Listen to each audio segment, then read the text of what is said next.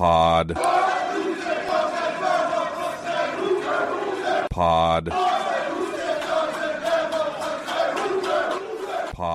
Welcome back, everybody, to another episode of Say Who Say Pod. He's Danny O'Neill. I'm Christian Capel. It's the day after signing day, Danny. Do you feel? Are you coming down from that high? I know how excited you get Tuesday night, going into Wednesday morning, waiting up for signing day clause. Your stocking hung with care. I have some I don't think you should judge how someone else enjoys college football, right? Like everybody gets their own rules on how to do it. Recruiting is what puts that to the test for me, because it's hard for me to get into recruiting and to not think that getting deep into recruiting is a highly problematic type behavior. I understand why the kids are into it, and I understand why the teams are into it and the coaches. But there's a big part of me that feels that appetite of fans for recruiting news is kind of what makes this so crazy. It's hard to fault fans, though, because it's the most important thing. It's talent acquisition. Absolutely. It's how you get good. 100%. It's the same reason. And I should note, we're recording this at 9 a.m. on Wednesday. Of the 15 prospects Washington's expected to sign today, 12 have signed. No reason to think that by the time you listen to this, Demarcius Davis, the quarterback, and Jason Robinson, the receiver, won't be in the boat. Dominic Kirks, the edge rusher from Ohio, has always kind of seemed like the most likely candidate to not have a letter come in today. We'll see if that changes throughout the day. If it does, you might not hear this part. But it looks like Washington is, for the most part, going to sew up a relatively small high school class. There's also Paul Mankey Jr., four-star safety who's committed to Duke, who is signing his letter later today and widely assumed to be flipping to Washington. Would imagine he will be in the boat as well. But what strikes me on this signing day, and I can give some thoughts on some of these guys later. I think it's a kind of quietly pretty good class for how small it is. There just doesn't seem to be the fervor over, the early excitement of who these guys are going to be that they're used to, because I think the transfer portal has replaced that. And it's not just, you go out and fill holes by getting experienced guys instead of, developing high school players. Like, that's a whole other debate. But it's basically just like NFL free agency, where you're going out and recruiting starters. You're going out and recruiting guys who have maybe been all conference, guys who have produced, guys who in some instances you've seen play on the field against the Washington Huskies. So I think that there's so much more anticipation now this time of year around who are they getting in the portal? What's the starting lineup going to look like next year? And maybe some of that, real anticipation over what high school recruits are signing has subsided. And I think like some of that is healthy. It's right. It's almost like it's balancing out some, and it's forcing people into a let's wait and see mentality when it comes to the high school kids. The transfer portal is actually better than NFL free agency. In the NFL, the way the economics work is it's stilted toward, because of how extensions, and specifically extensions for younger players after their third year, the guys who get to free agency, it's not that they're not good, but that the premier players more likely than not will have signed extensions. They never get there. It's a little different in college. There's not the same barriers to transferring. Obviously, a guy's not going to leave unless he sees a better opportunity or for some reason seeks a change. But it is much different. You can, if a really top flight player decides he's going to transfer, there's not much his school can do to stop him at this point. Whereas in free agency, there's the franchise tag, and then, like I said, the extensions thing. It makes it really interesting. It is going to make recruiting of high school athletes a little less important. I don't think it'll ever not be the primary way to develop a program. That becomes how many elite high school players you're able to sign, I think will always still be the lifeblood, but it's not as important as it once was, just because there's not the same barriers to leaving that there used to be. Who's going to be the first NIL collective to build in a franchise tag to their initial agreement with a guy? Well, if after your sophomore year, dude, I'm telling you, the amount of lawsuits that are eventually going to come out from some of the NIL stuff is going to be staggering, I think. I think you're going to see a lot of zany stuff like that, because can you imagine going in and saying, like, no, Your Honor, we had a contract that if he left after 2 years, he was going to pay us back 75% of what he gave him. The kid's like, it's spent, man. Like blood from a stone. Are we going to have 20-year-old college football players declaring bankruptcy so that they can't have legally binding contracts and forth? There's going to be a lot of zaniness on that end of it, because I do think you'll eventually see that. Who is the kid that went to Arizona, who was at Florida? Oh, Jaden Rashada to Arizona State. When Rashada, so could he have sued the Gator Collective? No, because as The Athletic wrote, there was a clause in that contract that allowed either party to tear it up at any time for any reason. Okay. So they protected themselves. But like, wouldn't that be hilarious if the kid's like, I'm going to sue you? Yeah, the whole thing's hilarious.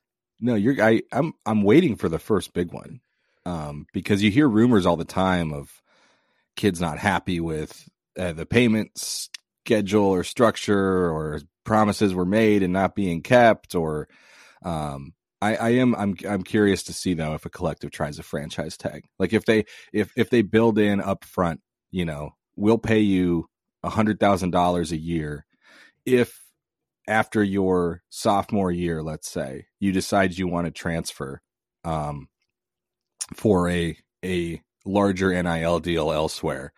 You must present us proof of that NIL deal, and we have the exclusive right to match that number and force you to stay.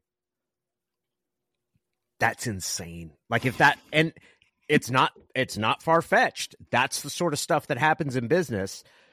And then it becomes the question of all this is taken outside the jurisdiction of the NCAA by definition. There's the possibility for high-level shenanigans to go on. This brings to mind, I wish I could remember to give proper credit. This is not my own idea. Somebody, either a subscriber or somebody on Twitter, mentioned that maybe this version of college football, in specific regard to the transfer portal, actually would have been preferable for somebody like Chris Petersen to navigate, because rather than the thing that pushed him out, because you're dealing more often with mature adults who are attempting to make business decisions and going through the process in a very professional, business-like way. And, I don't know that Chris Petersen would love dealing with agents, but like they have professional representation, and the whole thing, like my perception of recruiting out of the portal is that it's very business-like. It's, kids who have been through the high school recruiting piece of it and either hated it or just don't want to do it again. They're not coming and taking photo. The portal kids aren't doing photo shoots. They're kind of past that. And now it's really just about like, okay, I got to get this one right. I got to find the best fit for me. And, maybe the school that could pay me the most money. Like that's a big factor too. But you're probably not taking a trip and visiting a school if their NIL is just not in a realm where you'd consider it. So it's an interesting thought. I kind of still tend to think Chris Petersen's quite pleased with his decision to do with his life what he's doing with his life. But I think there is something to the thought that like the more you focus on the portal, the more you're dealing with people who are making business decisions and are not going to be swayed by like the glitz and glamour of it all. I don't know, man. He has to spend Saturdays sitting next to Emmanuel Acho. I don't know, man. I'm just saying that would be enough to get me to question some of my life decisions if that happened. But maybe Chris Peterson is a much more patient man than I am, because there is some stuff that comes out of that guy's mouth that is inane. As we've seen, I wrote some about the blue chip ratio on Tuesday, which is fascinating. Yeah, I've always been very intrigued by the blue chip ratio. If you don't know what it is, I do have a story about Washington attempting to bust it to become the first team to win a national championship in this BCS/CFP era without having recruited a majority of blue chip prospects in its previous 4 classes. Every national champion since at least like 2005 has done so. Not only that, but the majority of teams that are there, Washington, and I'm going off of memory in the story, Christian, so correct me. 2016, Washington, did they have a quarter? They had a quarter of their recruits were blue chip. Their blue chip ratio was like 25%. I think it was 26%. Yeah. And that year, they're clearly, they were the number. Wow, would you say they're the number 4 team? Because the other team got smoked in the semifinal tube. There was a clear talent gap. There were 2 dominant teams that year. There were 2 dominant teams, and there was a significant gap. And we saw that gap between Washington and Alabama, especially in the second half of the game. And then the next one, Oregon was 40%. When Oregon reached is that 2011 against Cam Newton, or is that a subsequent year? It's 2014, the Jameis Winston falling backward fumble game. They were at 40%, and really, like, it's amazing to think at how that ratio has kind of predicted for all the things we talk about, crapshoot and anything can happen. And TCU makes the final last year. Look, the schools that win national championships by definition have had a plus. More than half of their recruits have been blue chip prospects. And we're going to see, like, if a team that really plugged holes through the portal can bust through and win it. Like, yeah, obviously LSU in 2019 did it with a transfer quarterback, Joe Burrow, and just had this Death Star kind of once in a lifetime offense. But that team had a 64%, I believe, blue chip ratio. Like, they had recruited from the high school level at a really high level. And it also, like, I think nowadays, more so than being a straight one-to-one expression of the talent on your roster, because a lot of those guys transfer out, right? Even at the blue blood programs, like, not everybody can make it. Not everybody makes the 2 deep. Some guys are going to not work out and go elsewhere. Even if those 64% aren't all to a man on your roster still, it's still an expression of where you're at as a program, right? It's still an expression of what kind of recruiting program you are. Excuse me. So if you are filling holes through the portal and you're that kind of program, the transfers you're bringing in are probably pretty good. What is going to be interesting is, are there going to be teams like Washington, who I calculated their blue chip ratio myself. It's about 35% this year, I think, give or take, based on, again, you're just counting high school and junior college signees in your 4 most recent recruiting classes. So 35%, not a terrible number, but not a number that you would look at and say they have any chance to win a national championship. But they have gotten big time contributions from a significant number of those 4-star recruits. They have gotten 4-star type contributions from a number of 3-star recruits. And then they have supplemented positions where they were lacking through the transfer portal in a really significant way. Like I mentioned, you think about who the most impactful transfers on this team are. Michael Penix Jr., 3-star recruit, Heisman Trophy runner-up. Jabbar Muhammad, 3-star recruit, second-team all-conference cornerback. Dylan Johnson, 3-star recruit, 1,000-yard rusher, second-team all-conference running back. Jalen Polk, 3-star recruit, 1,000-yard receiver. Stepped in and was essential when Jalen McMillan went down. And you got, Giles Jackson made some contributions. Raylan Goforth is in the rotation. So It's not a transfer heavy team. It's not like, oh, well, if you got a low blue chip ratio, just kill it in the transfer market. It's that the transfers they have all been super big time.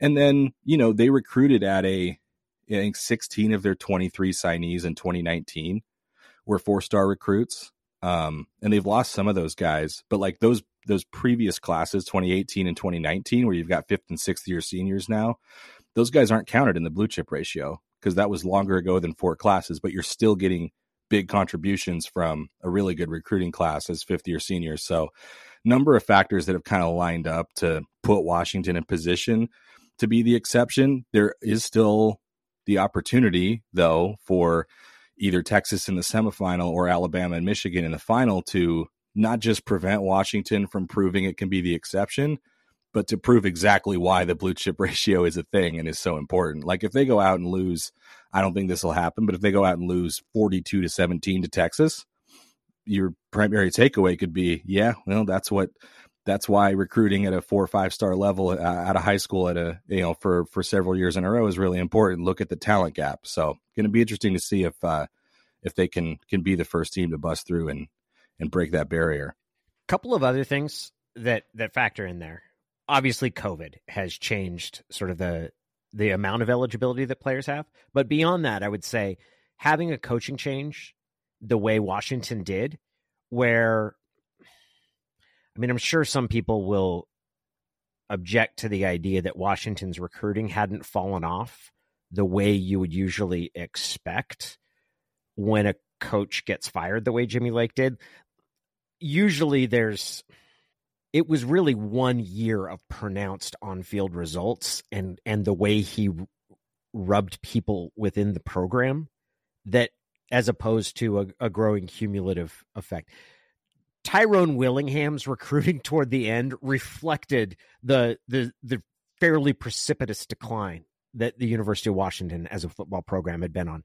Jimmy Lake wasn't there long enough to have that happen. And then you get a change in coaching staff, and that's going to create some opportunities at a time when the transfer portal is opening up. Like that's the timing of it is unique in that regard, to have an opportunity where Michael Penix ends up coming in.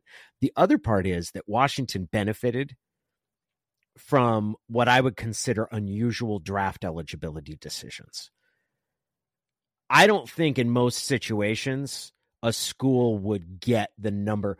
Rome Odunze, Troy Fautanu, and even to some extent Penix, though I'm not sure about Penix, those were unusual decisions. Guys that would have been drafted high enough that you would usually expect them to go. Maybe even Jalen McMillan.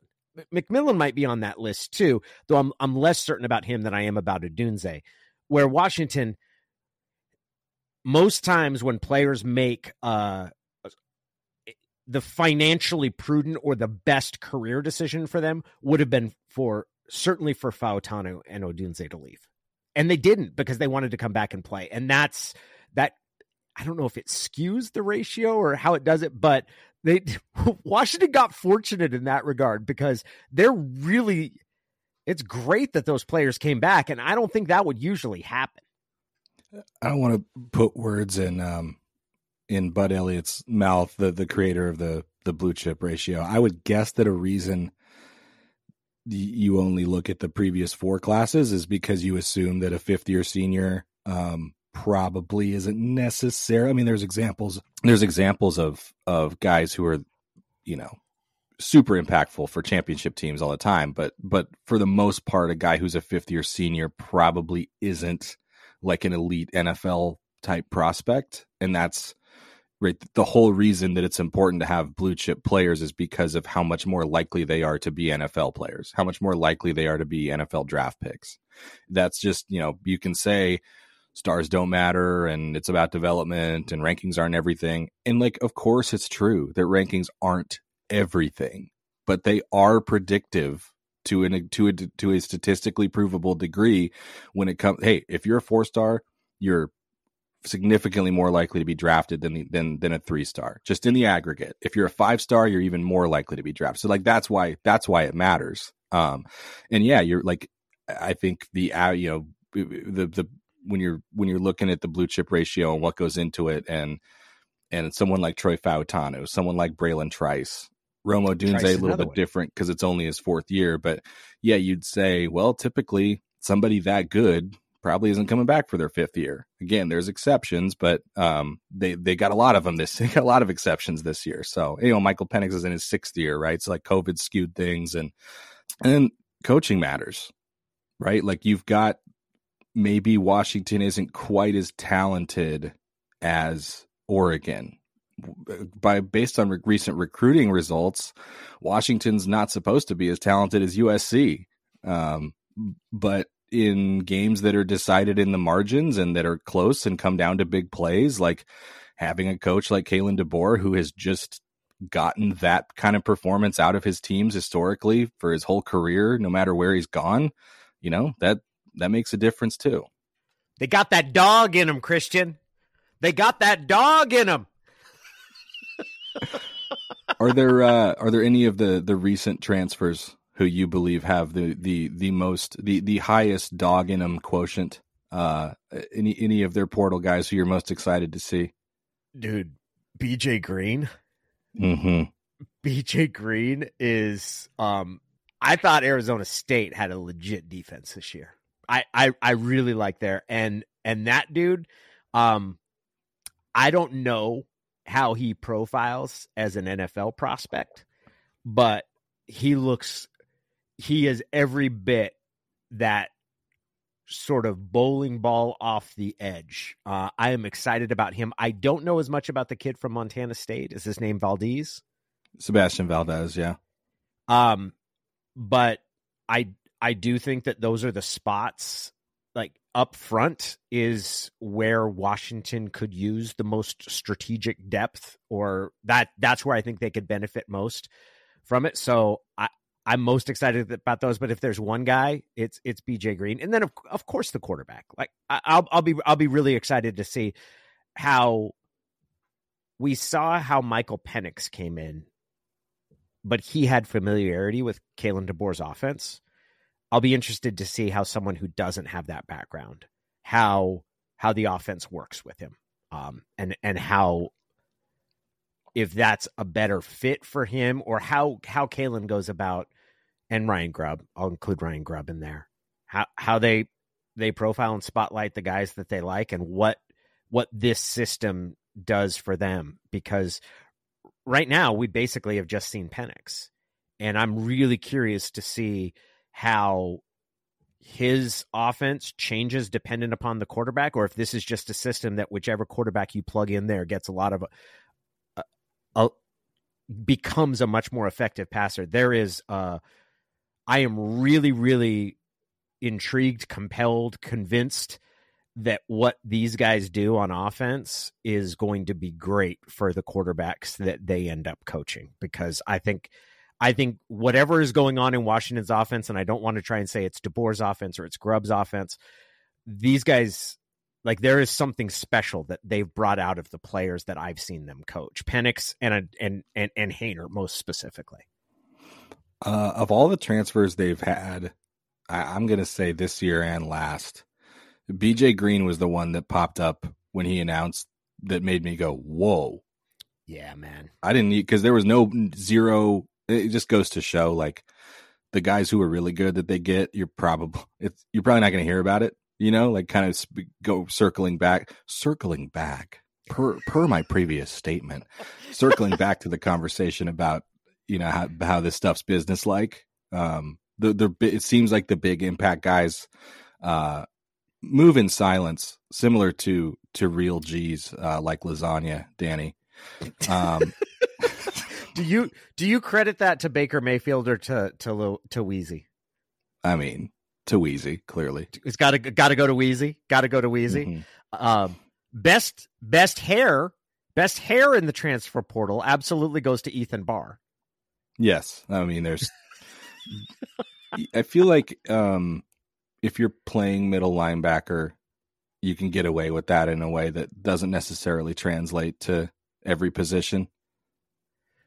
He's got maybe it's just because I'm thinking of Ben Burkervin. Oh, Burkervin that was there, because I was going. There's a couple of guys with blonde flowing locks in the NFL right now, which for a while I was convinced they were the same person. Van Ginkel and then Azzaloni. AC Alone is a rapper's name that I kind of call him by, but the flowing locks of the middle linebacker, flowing blonde locks, are pretty compelling. But BJ Green's a guy. I mean, just the last 2 times they've played them, that has really stood out. Just thought like, man, that guy's a player. He walked on at Arizona State, had some lower level offers, I think. Walked on, kind of your typical. He's only 6'1", so you kind of guess like the reason he probably wasn't recruited as much is just because he doesn't have that length that you're usually looking for. I think he has decent length, but you're looking for someone who's 6'4", 6'5" out there, and he's a little shorter, but man, he's powerful. He's aggressive. He gets after the quarterback. He's the one who had the targeting hit on Penix in Tempe last year. In fact, I think Husky fans are over that though. I think they're pretty excited for him. I don't know how he projects as an NFL edge rusher or where he projects in the NFL, but that dude is a badass college football player. you just seen it. That was a legit defense, and he was absolute handful.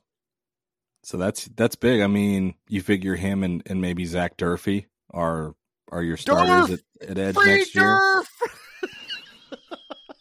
I still think the way to unveil Durfee is to bring him out on a hand truck with a Hannibal Lecter mask for the Sugar Bowl and like let him know like we got something for you here. Like wait till you see this.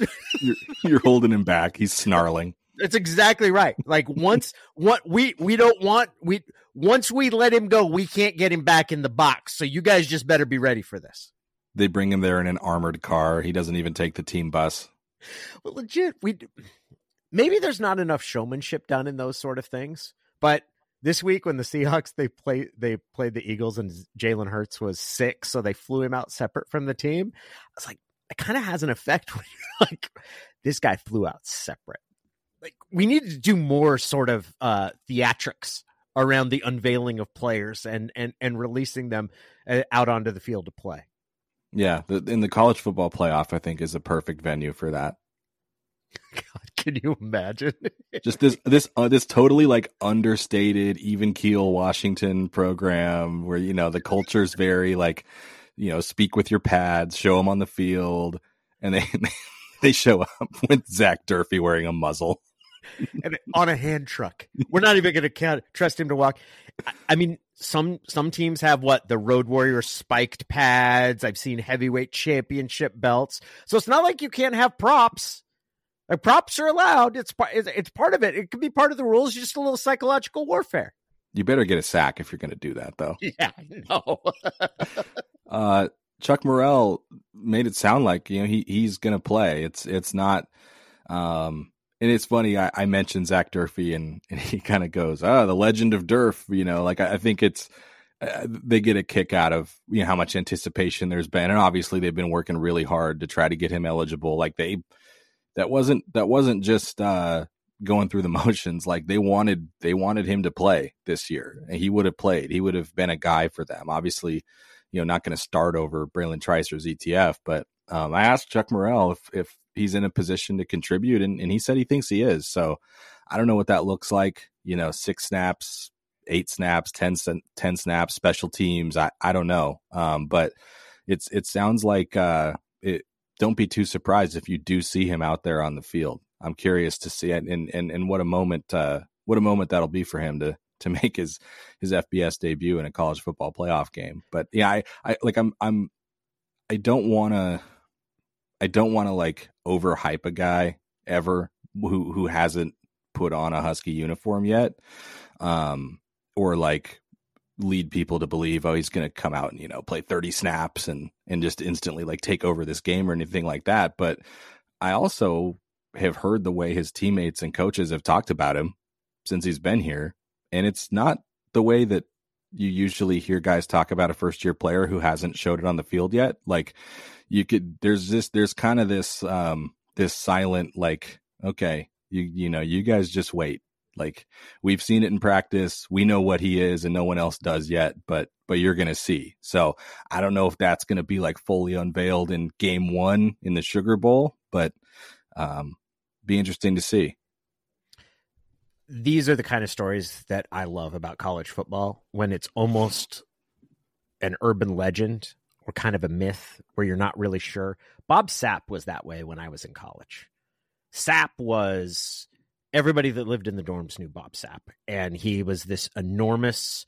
He was an offensive lineman, but he was initially recruited to play defensive line, and there were just all these weird facts that you knew about Bob.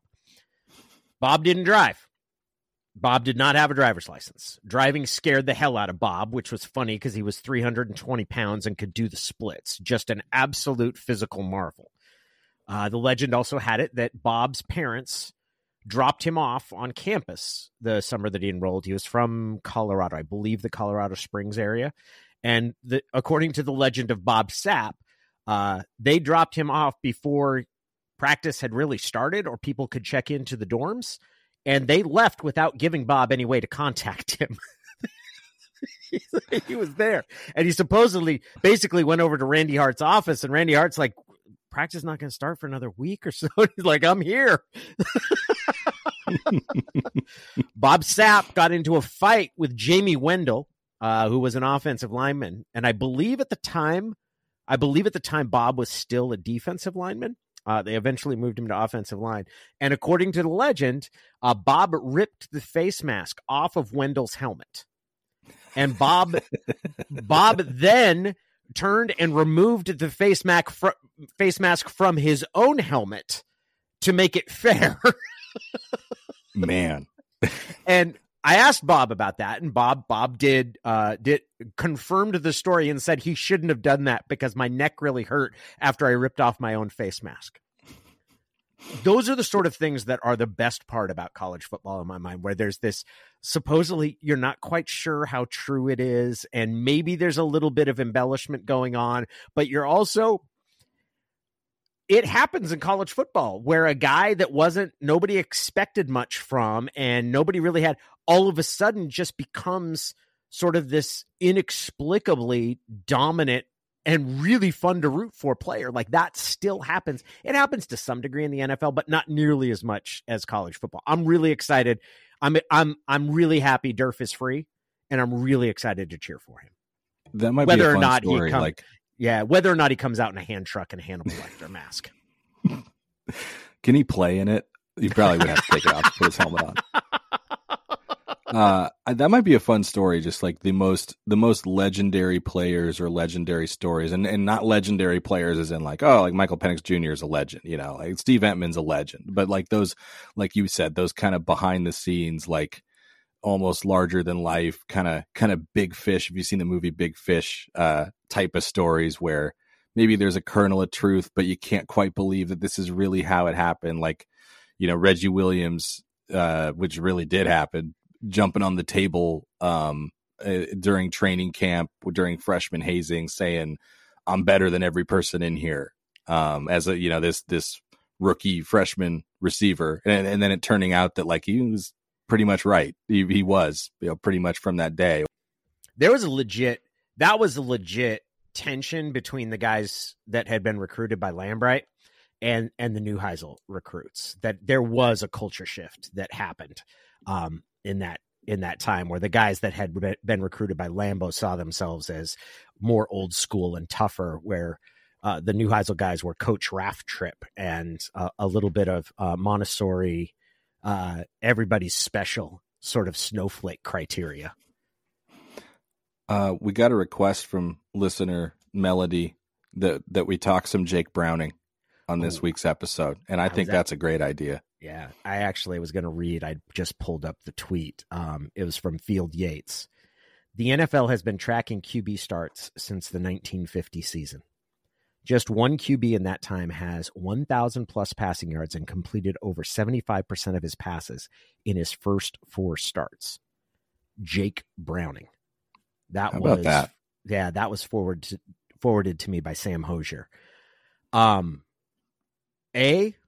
I'm super happy for Jake. I think that's freaking awesome. I'm also, and I'm not going to pretend, I am wildly surprised, and I think that's cool as hell. And it sort of shows that my conclusions that I'd drawn about him as a quarterback, that I might have sold him dramatically short of what he's capable of. Yeah, I mean, he definitely worked on his arm strength going into the draft that year. That was always the knock on him, right? That he couldn't make quote unquote all the throws. And you saw that show up, right? He'd underthrow some deep balls, and he couldn't stand on the opposite hash and put it on a rope like Michael Penix Jr. can, for example. And also some decision making stuff, right? Under pressure, he could be a pretty adequate scrambler. He could also turn and run backwards and make some ill-advised throws. Just, that he needed to tamp down that desire that just every play can still be made. He played like he thought he could salvage any situation if he just kept retreating or just put it up or just, he had a hard time accepting that, okay, this is going to be a sack. Let's not make it any worse. Or this needs to be a throwaway. Let's not make it any worse. Not to like a ridiculous degree. It's not like he threw an insane amount of interceptions or anything, but when he made bad plays, they looked really, really, really bad. And man, he's just hung with it. He's just stuck in, like, he is a much better quarterback than he was coming into the league, despite not being able to refine his craft on the field. It's been all behind the scenes. And, the Bengals aren't calling some, coddled, modified version of their offense. Oh my God, we're playing the backup quarterback now, so we need to just run the ball and try to win 13-10. Like, they're in a tie game late in regulation with 30 seconds left, and they're calling timeouts to try to get the ball back, to give him a chance to, lead them to a game-winning drive. So yeah, really, hopefully he gets a contract out of it. Hopefully he can get a little bit of stability and make some life-changing type of money. And it's been quite the audition for him. Well, I think that part's done. I think that he will, at the very least, have another 5 years as a backup, just based on what you've seen here. I also think he's played well enough that you could see a team trade to give him a chance to become the starter. If they end up in the playoffs or winning a playoff game, you'll see a team trade for him to be the starter. Maybe pair him with a younger quarterback, but I would say look, if you're a backup quarterback, if you're seen as a good backup quarterback, that's a ticket for 10 years in the NFL. Geno Smith is pretty good evidence of that. And I think he's done that. And there are teams that are starting to look at him and to wonder if he could see he could be more than that. Jake was better earlier than anyone had any right to expect. Jake played as a true freshman, and then his sophomore season, he was so much better than anybody had any reason to think he would be in those 2 seasons.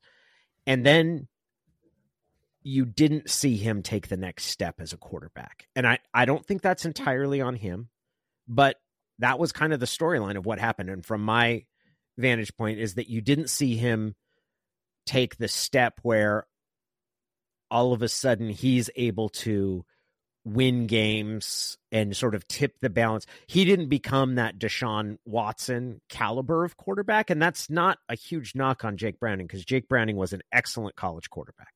He's a really good quarterback in the history of Washington football, but he didn't take that next step. That his sophomore year in a lot of ways was the high point of it. And when he was done, I kind of felt like what you said about him maybe trusting his ability to scramble and extend plays a little bit too much. I thought he would have been better served. He needed to make decisions to throw the ball quicker. And that just never happened that junior and senior year, whether it was throwing the ball away or making a quick read, that he would have benefited from having a quicker trigger. And I thought that was a reflection of decision-making. Watching him now, that quick sort of decision-making, the Bengals have some badass targets. In a team with T. Higgins and Jamar Chase, like those are 2, if not 2 number 1 receivers, a 1 and a 1A. But Jake is executing that offense at an incredibly high level. And it's really cool to see. And I'm really happy for him. And it does make me sort of question of we reach conclusions on players off a pretty small body of information. And we certainly don't know all the things that were happening. I'm still convinced his arm was injured. Something happened to his arm in that sophomore season, kind of about the time of the USC game that something changed for him health-wise, but I don't know that. And we don't always have all of the information, but I'm super pumped to watch him. It's cool as hell. Yeah, I mean, he played hurt a lot, and he definitely he had a shoulder injury. He had surgery that off season after his sophomore year. Lot of pregame injections for him to manage the pain through his college career. And it's hard, man. Yeah, missed one game his freshman year. Plus, he has the point. Point, one of the iconic moments. I added an iconic moment after that win over the Vikings. Did you see the clip?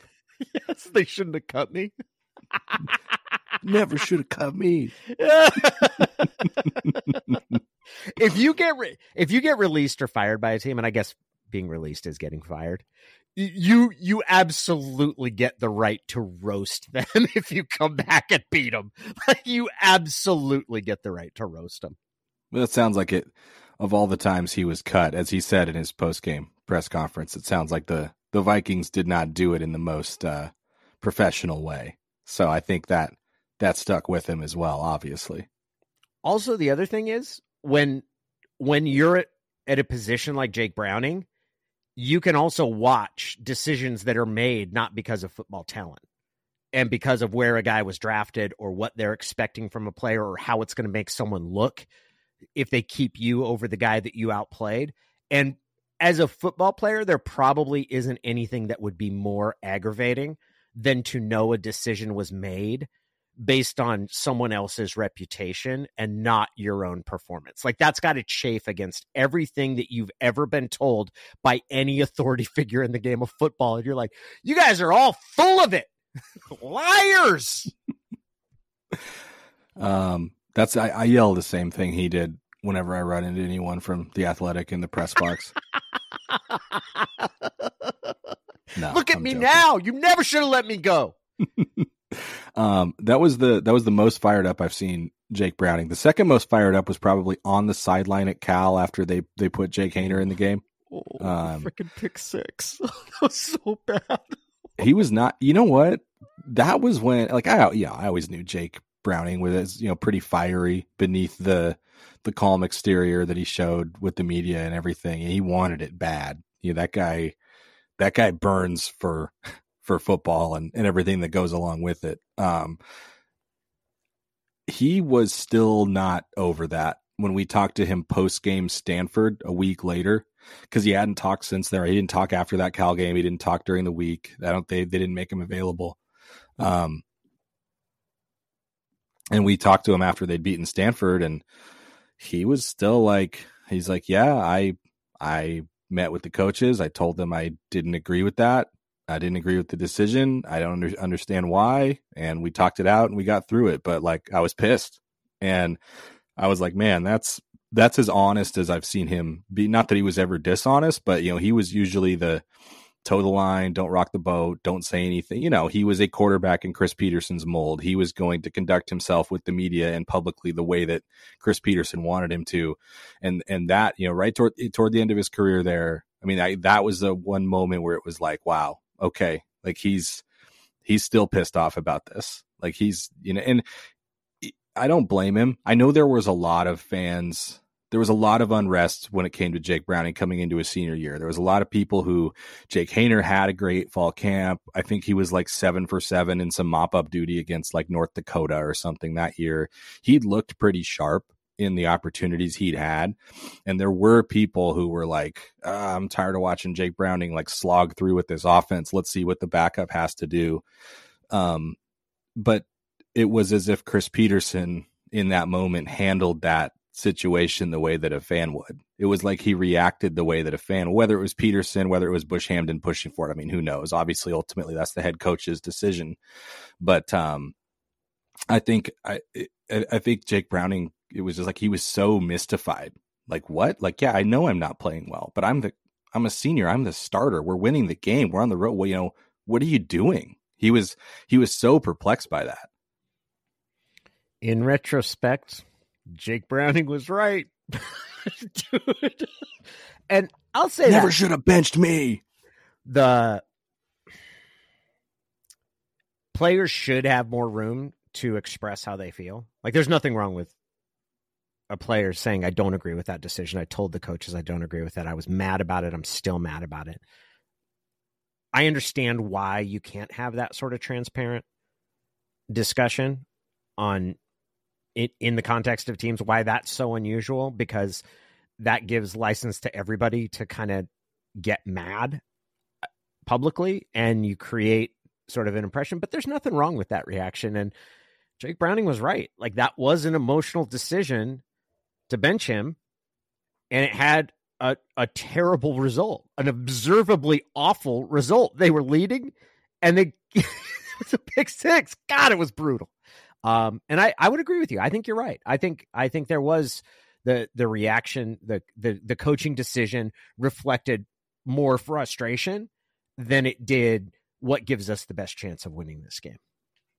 And it's funny because Jake Haener was so popular with Husky fans up until that point because he was the backup, right? And he was the guy they wanted to see instead of Jake Browning. From that moment on, because he throws the pick six, and then he's the guy standing in the way of Jacob Eason, the conquering hero, getting the starting job. From that moment on, Husky fans were done with Jake Haener. And it's so, I know we won't get super into it because we beat this dead horse last year probably, but like the revisionist history on, wow, they really went with the wrong guy with Eason over Haener. Haener is the better college quarterback. True, but the degree to which people would have melted down if they'd gone with Jake Haener over Jacob Eason, even if it would have been the right decision, and even though Jake Haener wound up having a better college career, or at least put up better numbers at Fresno State, wound up being drafted at like basically almost the exact same position in the fourth round as Jacob Eason. You would have lost your mind if they hadn't started Jacob Eason. And that's got nothing to do with Jake Haener, but you would have lost your mind if they'd started Jake Haener over Jacob Eason. Everybody would have gone crazy. And I might have been in this category about saying that Peterson wanted a little robot clone rather than an actual NFL arm. That Peterson and his desire to have his offense run in a very specific way, that he was used to doing more with less, and that he couldn't handle an actual NFL pedigree and potential player. That he would rather have Kellen Moore clones than he would guys that can actually play at the next level, and that was going to put a ceiling on what he could achieve at Washington. That's what the reaction would have been, and like I said, I might have been one of those people there giving voice to that thought if they'd gone with Haener over Eason. It was as if people, though, like decided that because they wanted Eason to be the guy, that like Jake Haener sucked. And oh, yeah, but that's how people always see quarterbacks. It's always an emotional judgment, right? It's very seldom when people have opinions about quarterbacks, it is almost never rational. Quite simply because you've never seen the other guy really play, except in very, very rare circumstances. Even when you do have a body of work to judge, you love the backup quarterback because he's not the starter and you're sick of seeing the starter. It's the same thing with this year with Geno Smith and Drew Lock. Get Drew Lock out there. Why don't we see? We know that Geno stinks, and then you put Drew Lock out there and he doesn't look that good. And then it's like, this guy's terrible too. Get rid of him. They've criminally failed the development of quarterbacks. And then Drew Lock wins a game against Philadelphia with two throws. He pulls out of his hind parts at the end. It's like, Drew Lock came back and the Seahawks are the place to salvage quarterback careers. None of it makes any sense. It was a hell of a catch by Smith and Jigba, too. Dude. My goodness. I saw a picture of it where the moment the ball, like he touches it, he caught the back half of the ball. With his fingertips. God. And then I saw somebody else was like, he bobbled it. I'm like, yeah, he did. And he still got a sliding knee and a foot down. That was one of the best catches that I've seen a Seahawk make. That was really, really phenomenal. It was a hell of a throw by Locke. Before we get to Ian's question this week, I should note that both Demarcius Davis and Jason Robinson have signed and filed their national letters of intent. So the Huskies are now just waiting on Dominic Kirk's, whose recruitment was always seemed a little like it would come down to the wire. I know Ohio State's been involved, so we'll see where that one goes. But all the letters except for his are in among the guys who are currently committed. And then are we waiting on Minky as well? What's the process with Minky? I think he was announcing at 11:55 Central, which is literally like right now as we're recording it. So follow recruiting. You kind of know he's been leaning very hard toward a Washington flip. That's been the vibe. So, all right, Ian McFarland, our friend, our supporter, our compatriot, his conversation with us now. Good morning, gentlemen, and a happy holiday and Christmas to you both. It is the season of eternal hope, so let's fantasize a little as Washington fans. I'm not going to jinx anything. I ran very close to the edge of that after the Oregon game. I have booked flights, hotel, and tickets to the game in Houston, but those are all refundable. And they were booked on a just-in-case basis. I'm not assuming anything. But while we're 2 weeks out and fantasizing a little, let's just say Washington beats Texas. Then they go to Houston and they find a way to score more points than Alabama or Michigan. And they have their first national title in 32 years. We're all going to be celebrating in Houston. We're all going to be celebrating when we return home. I would sincerely hope there's a parade in the city of Seattle, and it would all be much deserved. And then you'll start seeing the tweets come out. Where were you 32 years ago? Where were you in the Ty Willingham era? And what does this mean to you? Those will all come out, and it'll be fun, and some of them will be, heartfelt and inspiring. And then we'll cross a chasm. And someone in the greater Washington sphere is going to claim credit for that national title that has been won. Who is the most ridiculous person that is going to do that? And you can't say me. I mean, I've done a lot for this program. I went to one class at the university. I've attended games. I've never put on a football uniform in my life. So, I'm integral to every play the team makes. But who other than me is the most ridiculous person that is going to claim credit for this national title? I want to thank you guys for all the wonderful work you do through the year, and I wish you both a fantastic holiday with your family. Thank you for everything you do, and I look forward to seeing you both in New Orleans. Go Dogs. Man. I've got my answer. You go first. We mentioned him earlier this podcast. Who? Jimmy Lake. Yeah. And it's not even for one of the players he brought in as a recruiter, right? Because he does have a footprint there. Odunze and McMillan are both Jimmy Lake recruits, correct? No. Well, they were Chris Peterson guys. They were that 2020 class that was signed like after Peterson had announced he was resigning, but before he'd coached his last game. Okay, so they had landed them. So who would be the best Jimmy Lake recruit on this team? I mean, Jalen Polk. Transferred in. Yeah.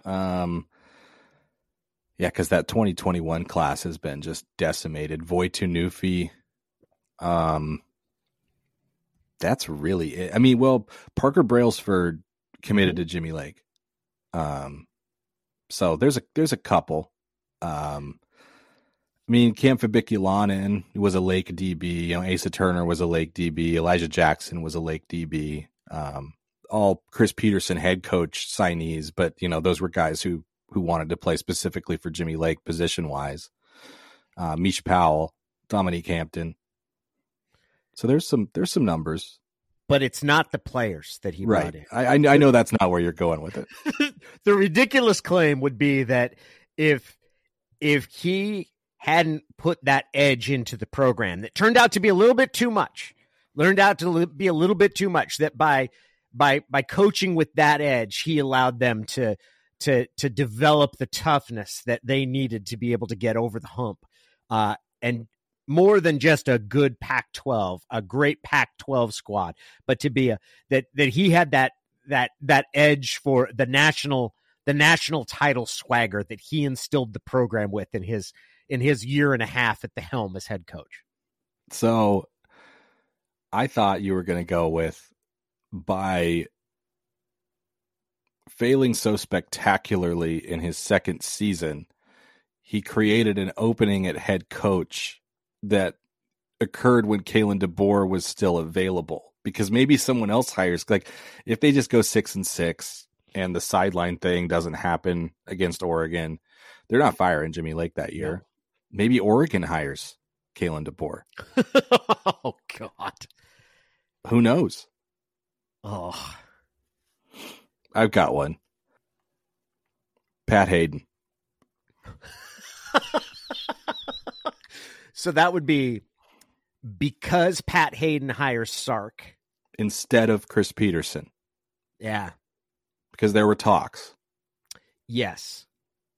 So that's a pretty good one, because not only does USC not become the juggernaut it may have become under Chris Peterson, but it creates the opening for Washington to hire Chris Peterson. Chris Peterson elevates Washington from a 7-win type of program to a conference championship caliber program at the same time that Oregon recedes for a couple years.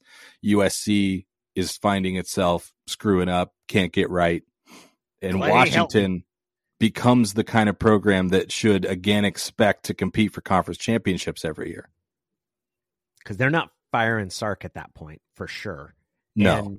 And you would also say this, based on what we saw happen to Sark in USC, things were going to get worse at Washington, not better, under Sark. If Sark stays at the University of Washington, that was not a program that was on an upward trajectory. That's my own opinion about kind of where things were headed, and that has less to do with the talent and more to do with the stability of the program. It's a pretty good one. I'm going to go even deeper here. Not further into the past. This is more recent, but maybe even more of a tangent. Does anybody else come to mind for you? No, but I do want to know, if USC offers Peterson that job, does he take it? Because I've always kind of felt that he didn't want that job. The vibe was very much that it was like a mutual, this isn't a good fit. Yeah. I don't know that I could see him coaching at USC. And I don't think that USC probably was like, well, like this guy's a really good head coach and super impressive, but yeah, I don't know if this is who we're looking for. I have the name I was trying to come up with. Ty Helton. Who's Ty Helton? Ty Helton was the offensive coordinator Jeremy Pruitt hired at Tennessee when he took over the job there. He inherited a quarterback commitment named Michael Penix Jr., who Jeremy Pruitt told, don't worry, you're still our guy. There's still a scholarship for you. Until he hired Ty Helton to be his offensive coordinator, and Ty Helton decided that he did not want Michael Penix Jr. He had other ideas for the quarterback position. That's what led Michael Penix Jr. to instead sign with Indiana and Nick Sheridan, who he had a connection with at Tennessee. He'd been hired at Indiana. That was the connection there. And then his redshirt freshman year, Indiana hires Kalen DeBoer as their offensive coordinator, and there's the relationship there. So throw Ty Helton on the list. That's a pretty good one. That's a really good one. It's weird to think about how the trickle-down effects it's the butterfly effect, right? A butterfly flaps its wings in India and it becomes a tsunami in California. That's pretty wild, where you've got because Penix is from Tampa, so he would have wanted to play in the SEC and had a preference to playing in the SEC. And then that gets closed and he goes to a Big Ten afterthought in Indiana, but ends up connecting with DeBoer, has a breakout season with DeBoer, and then goes through a couple of injury-plagued sort of career stalls out, and then ends up being, that's pretty remarkable.